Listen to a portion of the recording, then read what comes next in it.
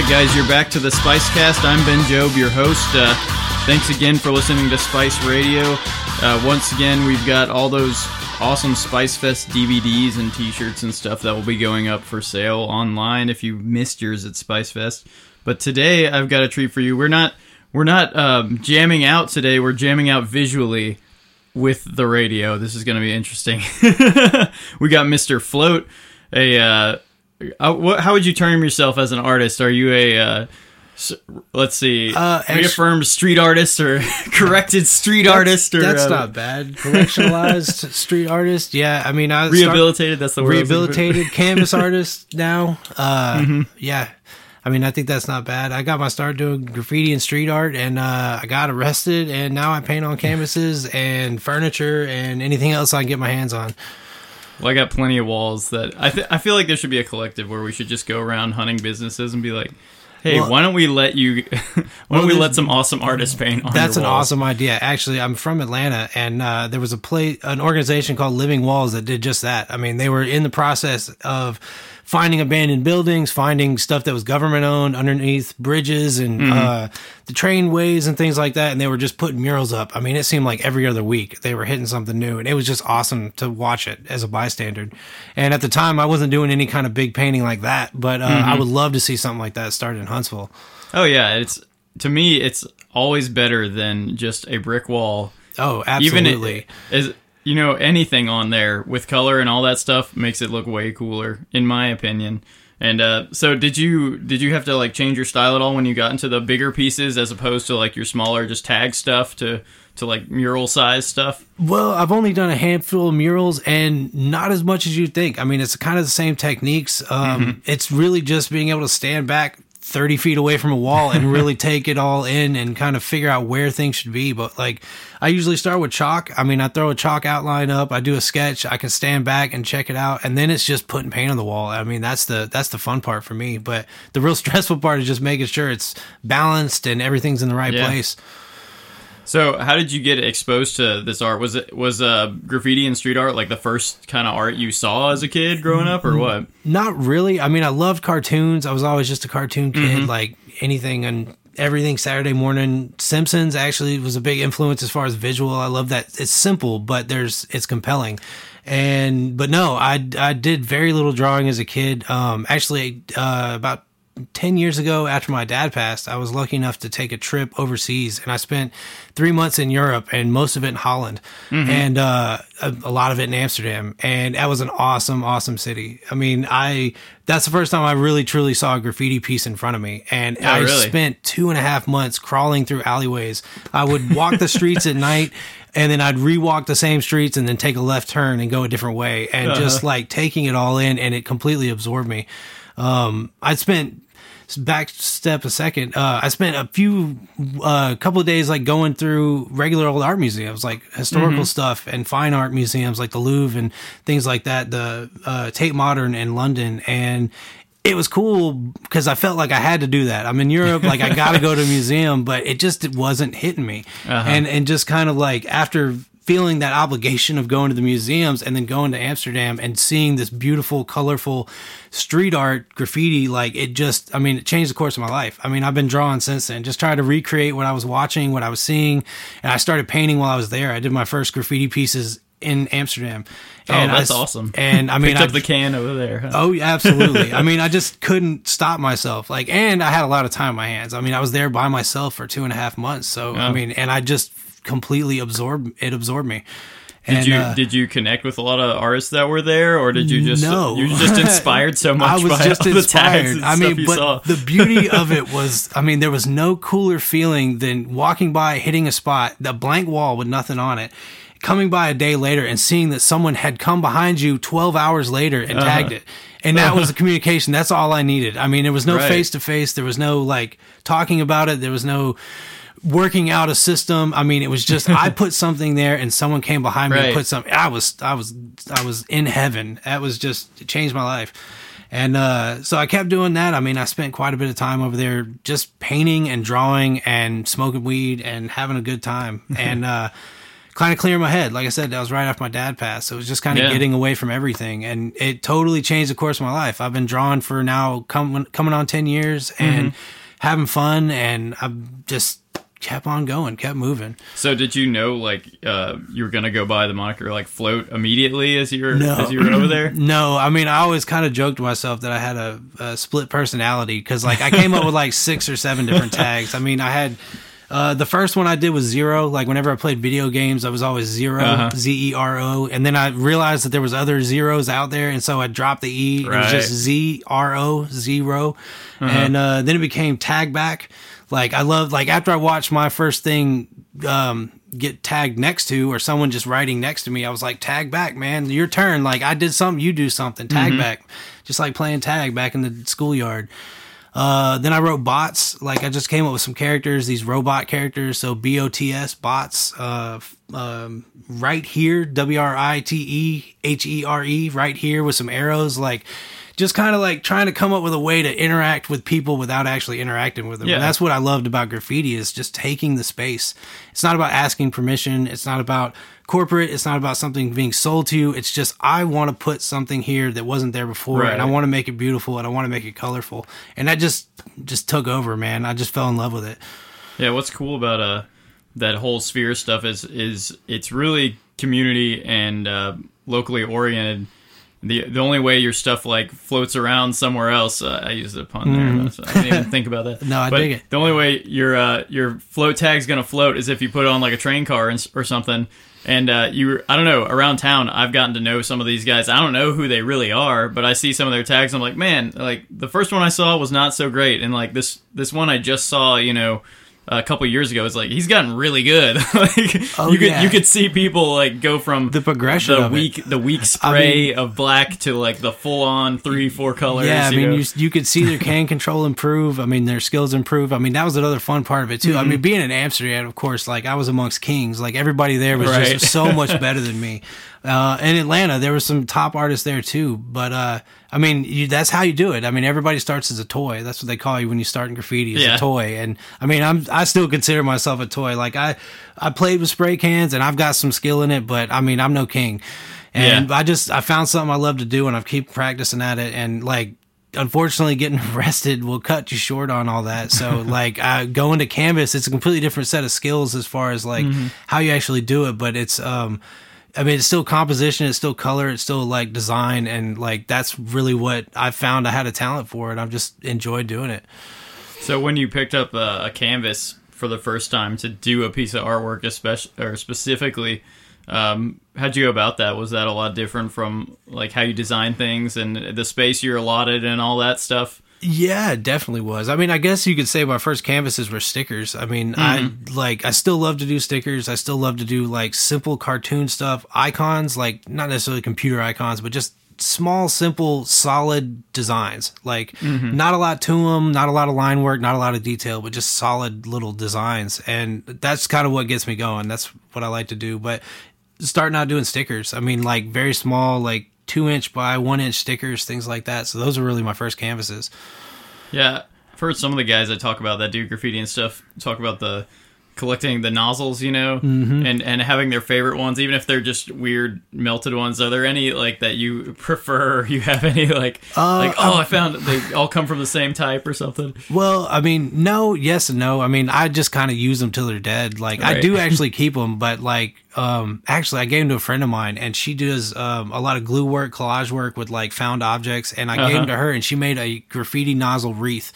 It's probably about awesome. Like a 3-foot circle, and it's just completely covered. And so they're how many about nozzles was it, you think? Off the top of my head, 250, 300, maybe 500, somewhere in that range. I mean, but yeah, I mean, but that was like 4 years worth of like just putting them away. Every time they clog up, you just drop them in a bag. And so that was a lot of fun to like hand them off to somebody and kind of let them have a new life with somebody else. Yeah, that is cool. So you got into like making these canvas pieces and stuff like that. How'd you go about bringing them to the public and all that sort of thing for the first time? That took quite a long time. I mean, I started doing canvases, I guess, 6 years ago. So I'd been like painting and kind of doing stickers and just playing around for a couple years, and then started doing canvases. Most of them went to my friends or family, like just kind of doing something, and they just start piling up, which is the other reason I love art, is because you have a byproduct. You have something at the end of the day. And like, I love playing video games, but you don't earn anything. I mean, like, points don't go with you anywhere. But so the canvases are piling up and just kind of giving them to friends and things like that. And then I started doing like tables. I would find these tables at thrift stores and do like a collage over the top and then paint the legs and sides to match, like make these kind of big, ornate, like tables, like the type of table I'd want to use. Like, and they were real colorful and bright and different. Like, did one like Marvel Comics. I did a Transformers. I did a Calvin and Hobbes. I did a girly table. I did a black and white. I had these really cool, badass coloring books called Color Ink books, and they're like all these modern pop artists that usually do all this colorful stuff, but the coloring book is all black and white. So I cut all those up and did this really cool table like that. And then those started piling up, and I've got these giant tables sitting around, and my wife is staring at me like, what the hell are you doing with all these? Like, do something with them. So she pushed me into getting a booth at this place called the Crafty Bear in Madison, and it was kind of this mom and pop artist market type of place, 24 hours a day kind of thing, or not 24, but 7 days a week anyway, they're open. And rented a space and just kind of put it up for sale. And then I started doing low mill, and then I started doing comic book conventions, and that was about a year ago that all this started, and just kind of kept moving, kept pushing. I mean, did your art did you feel like, I'm the only guy doing this sort of thing at that places? Definitely. So, I mean, because when I think of like those small, like little art venues, you think it's like, there's a lot of watercolors or something, a lot of flowers, a lot of birds, a lot of like some painted china or something. Yeah, I mean, every now and then you see some nerd. Huntsville's a good town for some nerd stuff, and I definitely do a lot of like science fiction and comic book and video game related art. But yeah, I was at this Crafty Bear place. It was all like mom and pop stuff. It was the type of stuff your mom would buy, like, and put in her house, and it wasn't my stuff. Like, and so I just had this crazy booth out, like, with Star Trek stuff and Star Wars all over it, and my own characters and graffiti inspired stuff, and like these crazy tables that are red and green and blue, and like, just I was completely out of my element. So I didn't do well there. I made $30 like over 6 months, so I didn't make any sales. But it got me doing low mill. It got my confidence up. Like, that's the first time I'd ever presented. I mean, graffiti's all about anonymity and like not being known and not being the face of it, and just kind of putting it out in the world. So all of a sudden I have to stand next to it and sell it. Like, that was really difficult. But I found an itch for it, and like, you find places where you'll fit in. And like, for me, that's comic book conventions and things like that. Yeah, definitely. And even other type of street fairs and stuff. It's nice to be the odd man out sometimes, because people will gravitate towards you because you're doing something different, and they're looking for something different. Yeah, and it makes the event better, in my opinion, because you get more variety there, and you kind of give it a different feel. Well, very cool. So I saw like the turtle and the owl on your card, like your business card. Are there any certain animals that have significance to you, or that you use a lot? Or no, not really. That started off kind of as a gag, actually. I had a good friend of mine in Atlanta, and his girlfriend just asked me to draw a squirrel, and like, I came up with this really goofy looking sticker design, and like, she didn't like it, but it just kind of like grabbed my attention, and like, I just liked you made it for her. She didn't like it. They're like, well, now I got it. Too bad. It was totally just a throwaway design. It was just sitting around one night and just putting pencil to paper, and it just kind of grabbed my attention, and I liked the style of it. And then I did an owl, and then I did an octopus, and then I did a turtle and a dinosaur and a gorilla, and I just kind of like the style of it. Like, that kind of encapsulates what I was talking about, these icons of art, like just these very strong, powerful, simple images. They grab you immediately. They have a story to tell somehow, but everybody can kind of interpret it. And again, like, I don't know, they just grab my attention. And just something I like to do. I mean, like I've got another set of characters. I call them the bubble people, and they're literally just these round shapes with eyes, and they're so incredibly simple. But to me, they're a way to play with color. I mean, I'm exploring color theory and figuring out how to use color and how color tells a story. I can recreate these bubble dudes on a million different canvases, and I have. They were my sticker design when I was doing a lot of that, and I've literally done thousands of those pairs of eyes. But as simple as they are, the color tells the story at a glance. Immediately, you can look at that image and see something. It doesn't always resonate the same way with everybody, which is the beauty of art in general. But it's a simple design that catches the eye, that tells a story, and that's kind of like what I like to do.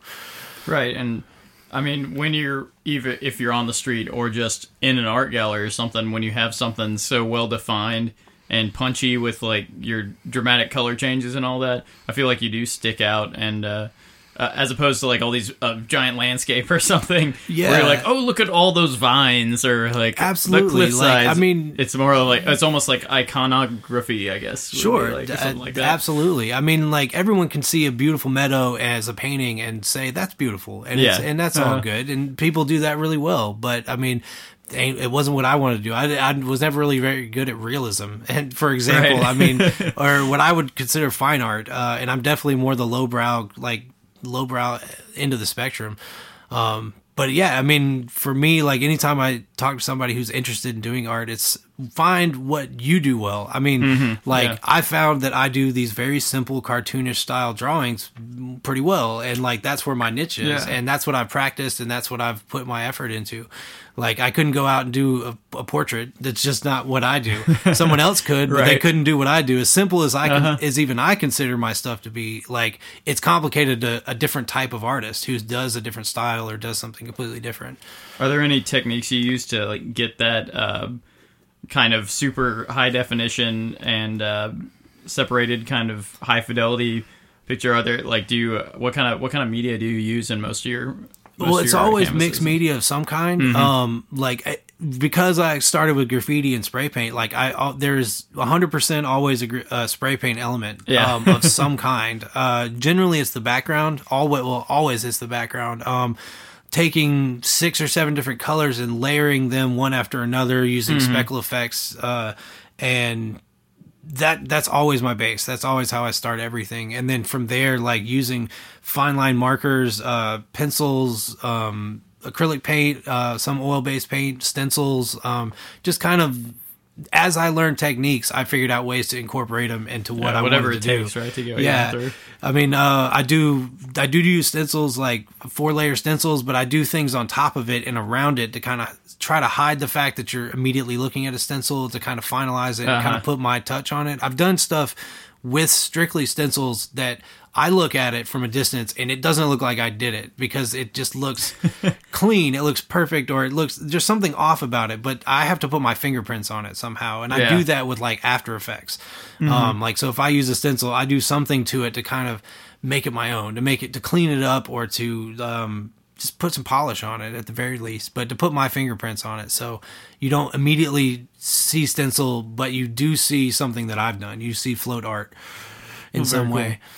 All right. Well, we'll have more from Float, the renowned and revered.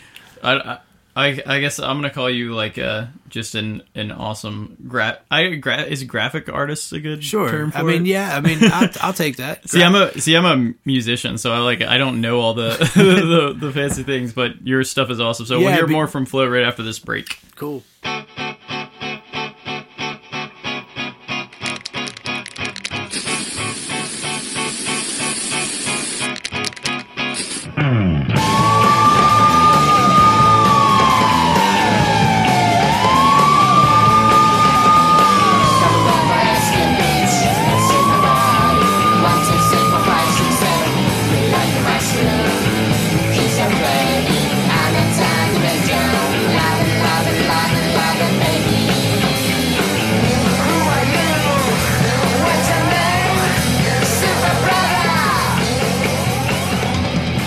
We're back with Float, artist from, I guess you're Madison, kind of Huntsville. Yeah, you're going to be Huntsville artist like soon to be, right? like Very tomorrow. cool. I mean, the house is paid for. Just I've got nothing in it yet, so we're moving tomorrow.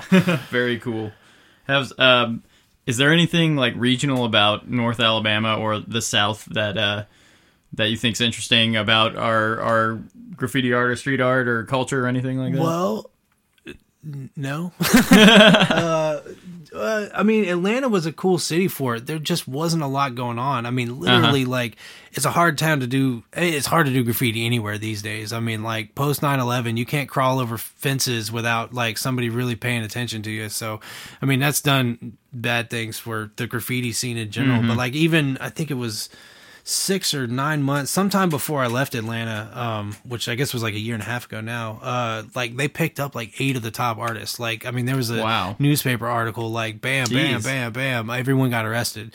And that was long after I'd stopped. I got arrested 5 years ago. So I had been out of that game for a long time, but it's just hard these days, but it's the South in general. I mean, there's just not a lot of it. I mean, we're not New York, we're not LA. Like, those are the big name places for it. I mean, Chicago and Boston have a scene, but yeah. And you were talking about Europe.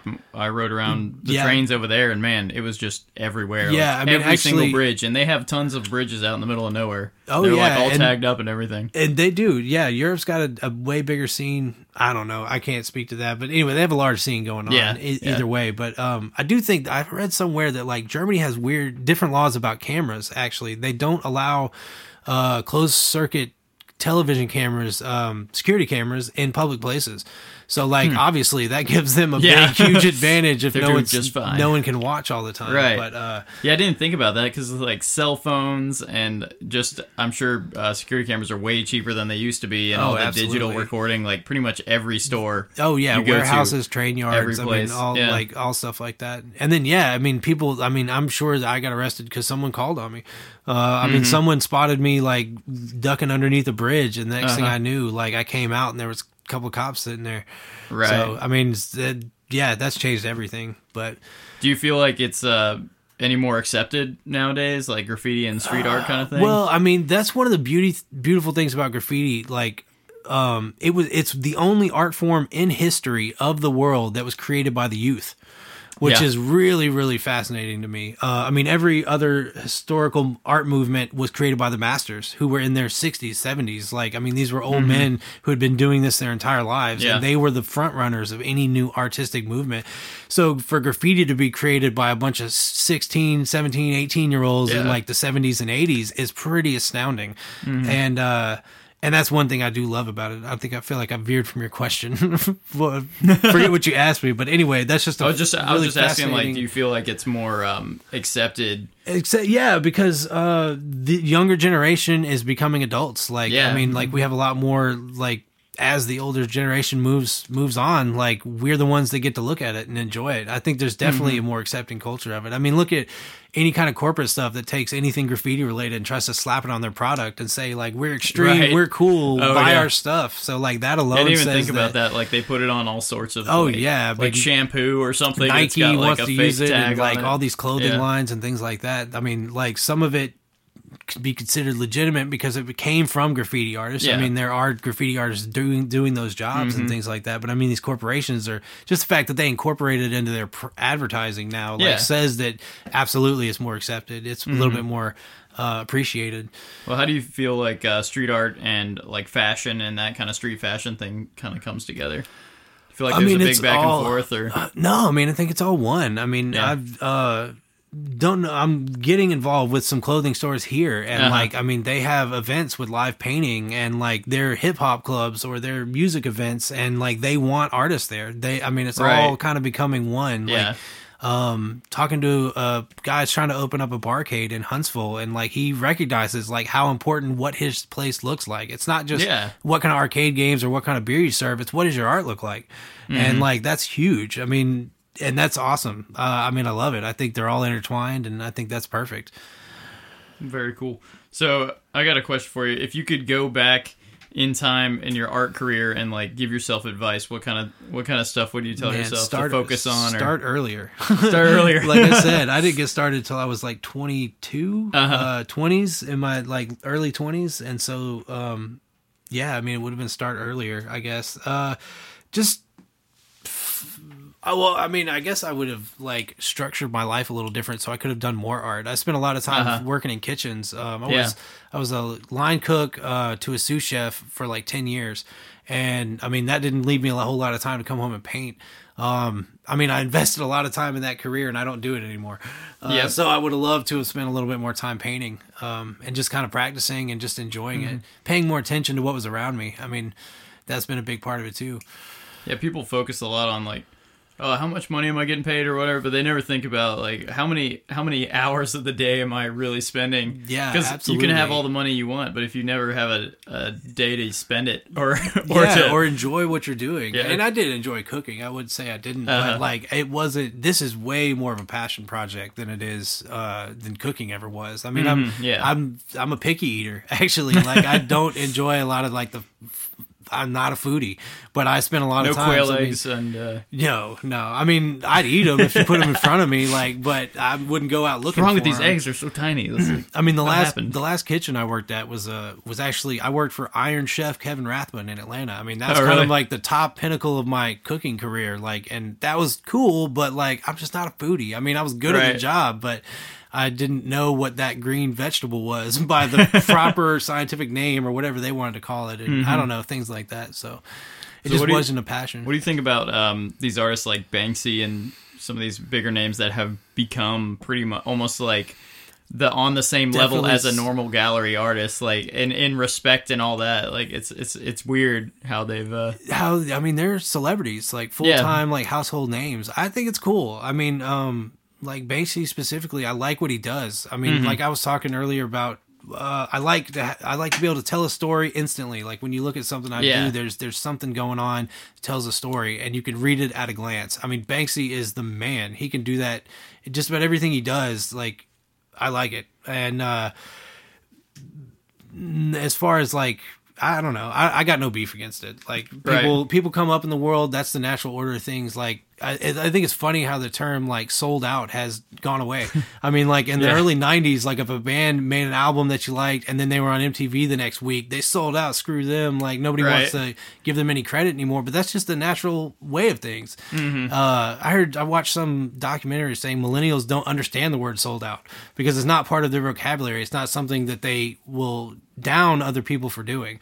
They don't even think about it in those terms. Well, I think the internet's changed a whole bunch of stuff, too. Oh, surely. In that, because it used to be the only way, everyone in a whole country heard about any art or music or anything was through one of these big old corporations like MTV. That's a very good now point. It's just like YouTube, you can put it up yourself. Yeah. And that's a very people good spend point. all that time watching YouTube instead of watching MTV or something, Mm-hmm. And they could self-promote, and they could do all that themselves, and they could do it for almost nothing. I mean, and so that's beautiful, and it's really opened up everything. I mean, everybody can have a voice, and that's cool, and it just lends itself. That's just the natural order of things. People are going to make money if they do something great, whoever they are, and they should. That's capitalism. I mean, I got other political views, but we won't get into that. But I mean, that's just the natural order of things. I mean, that's what happens. Yeah.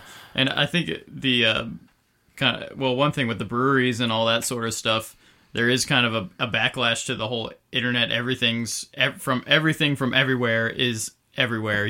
Like you can get your news from Iran.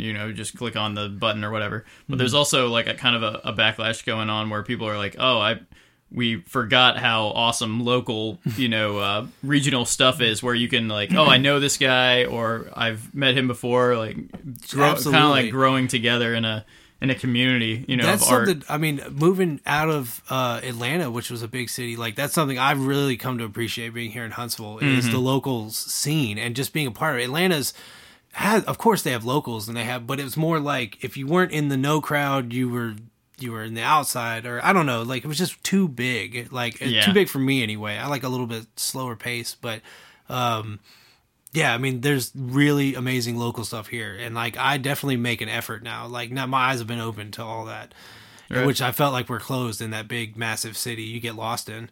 Definitely.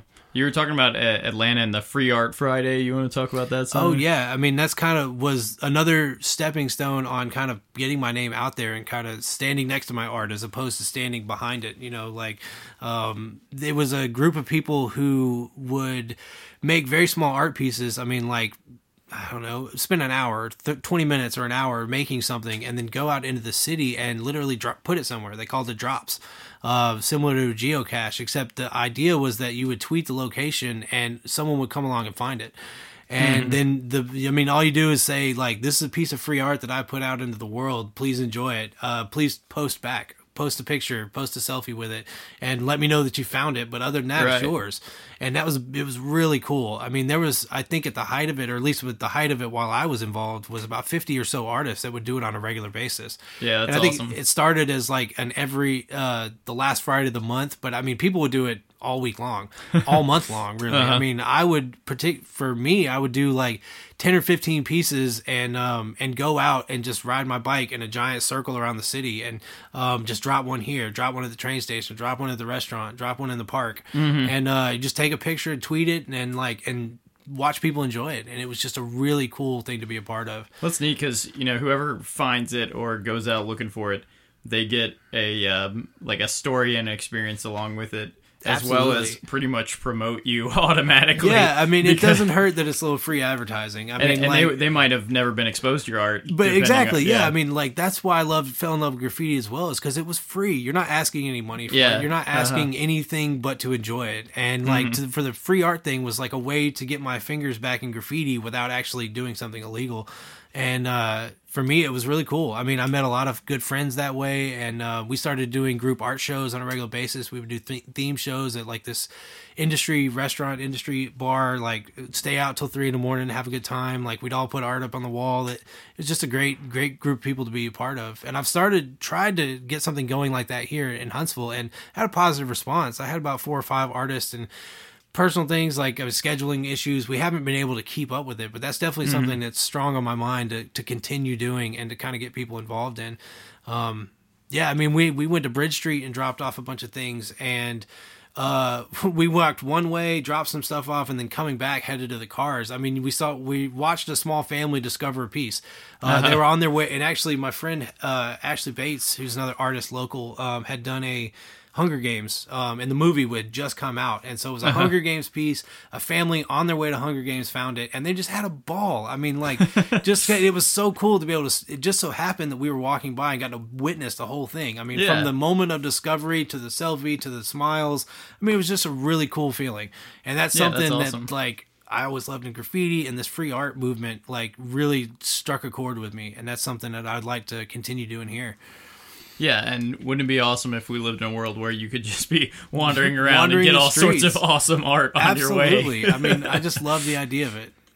Well, very cool. Well, thanks a ton for coming out and talking to us, Float. Yeah, great. And you can check him out. He's going to have some tables set up at NerdCon in October. That's the 24th through the 25th. The Rocket City Lit Fest, I believe that's the first ever one. Yeah, that's the first. Do you know much about that? It's going to be at Von Braun Center. Amanda, and her last name escapes me, but she's an author, and there's going to be a number of authors. I believe they'll have panels on authoring and things like that, but they'll also have a lot of local artists and crafts and things like that going on. And that's at the Von Braun Center. Very cool, and that'll be October 10th and 11th. He'll be at the Geek Gathering in Sheffield, Alabama, September 18th, and you said that's grown a lot in the last. This is times. I believe it's the 3rd year, and yeah, it's definitely grown. I mean, just an awesome turnout. I mean, people have a great time. The cosplay just blew me away. I mean, especially for a 2-year-old event. I was there last year. I mean, just the turnout, the people, it was a great experience. And like, it's grown and they're getting more organized, and I'm really excited. And that's in 2 weeks, in September 20th, I believe.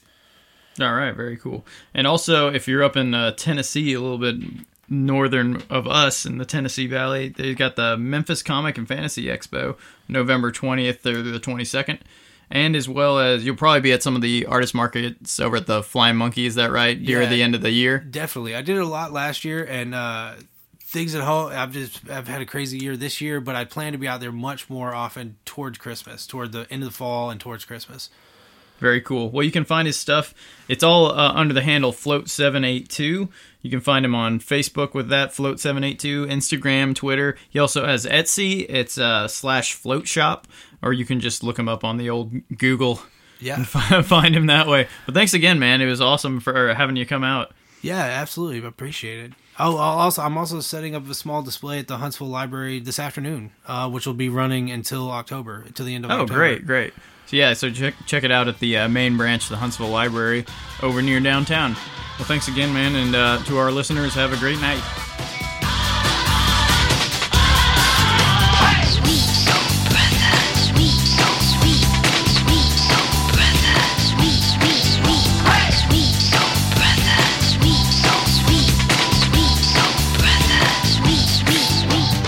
This has been a production of Spice Radio from Huntsville, Alabama. You guys know what you want, and you don't have to do too much to get it. Get with us at spice-radio.com. If you have a podcast, you make music or art, or you have an event that you want to promote in the Tennessee Valley, you can find us at www.facebook.com/Spice Radio Huntsville, or on Twitter at Spice Radio HSV. And again, our website, spice-radio.com.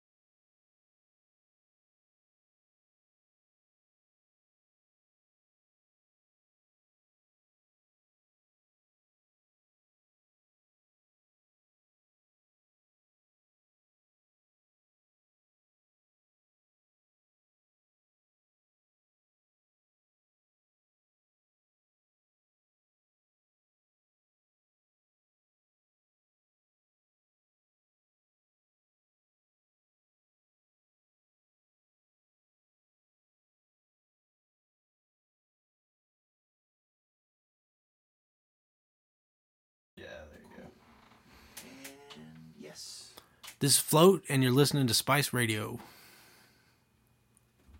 All right, try just one more, just in case. This is Float, and you're listening to Spice Radio.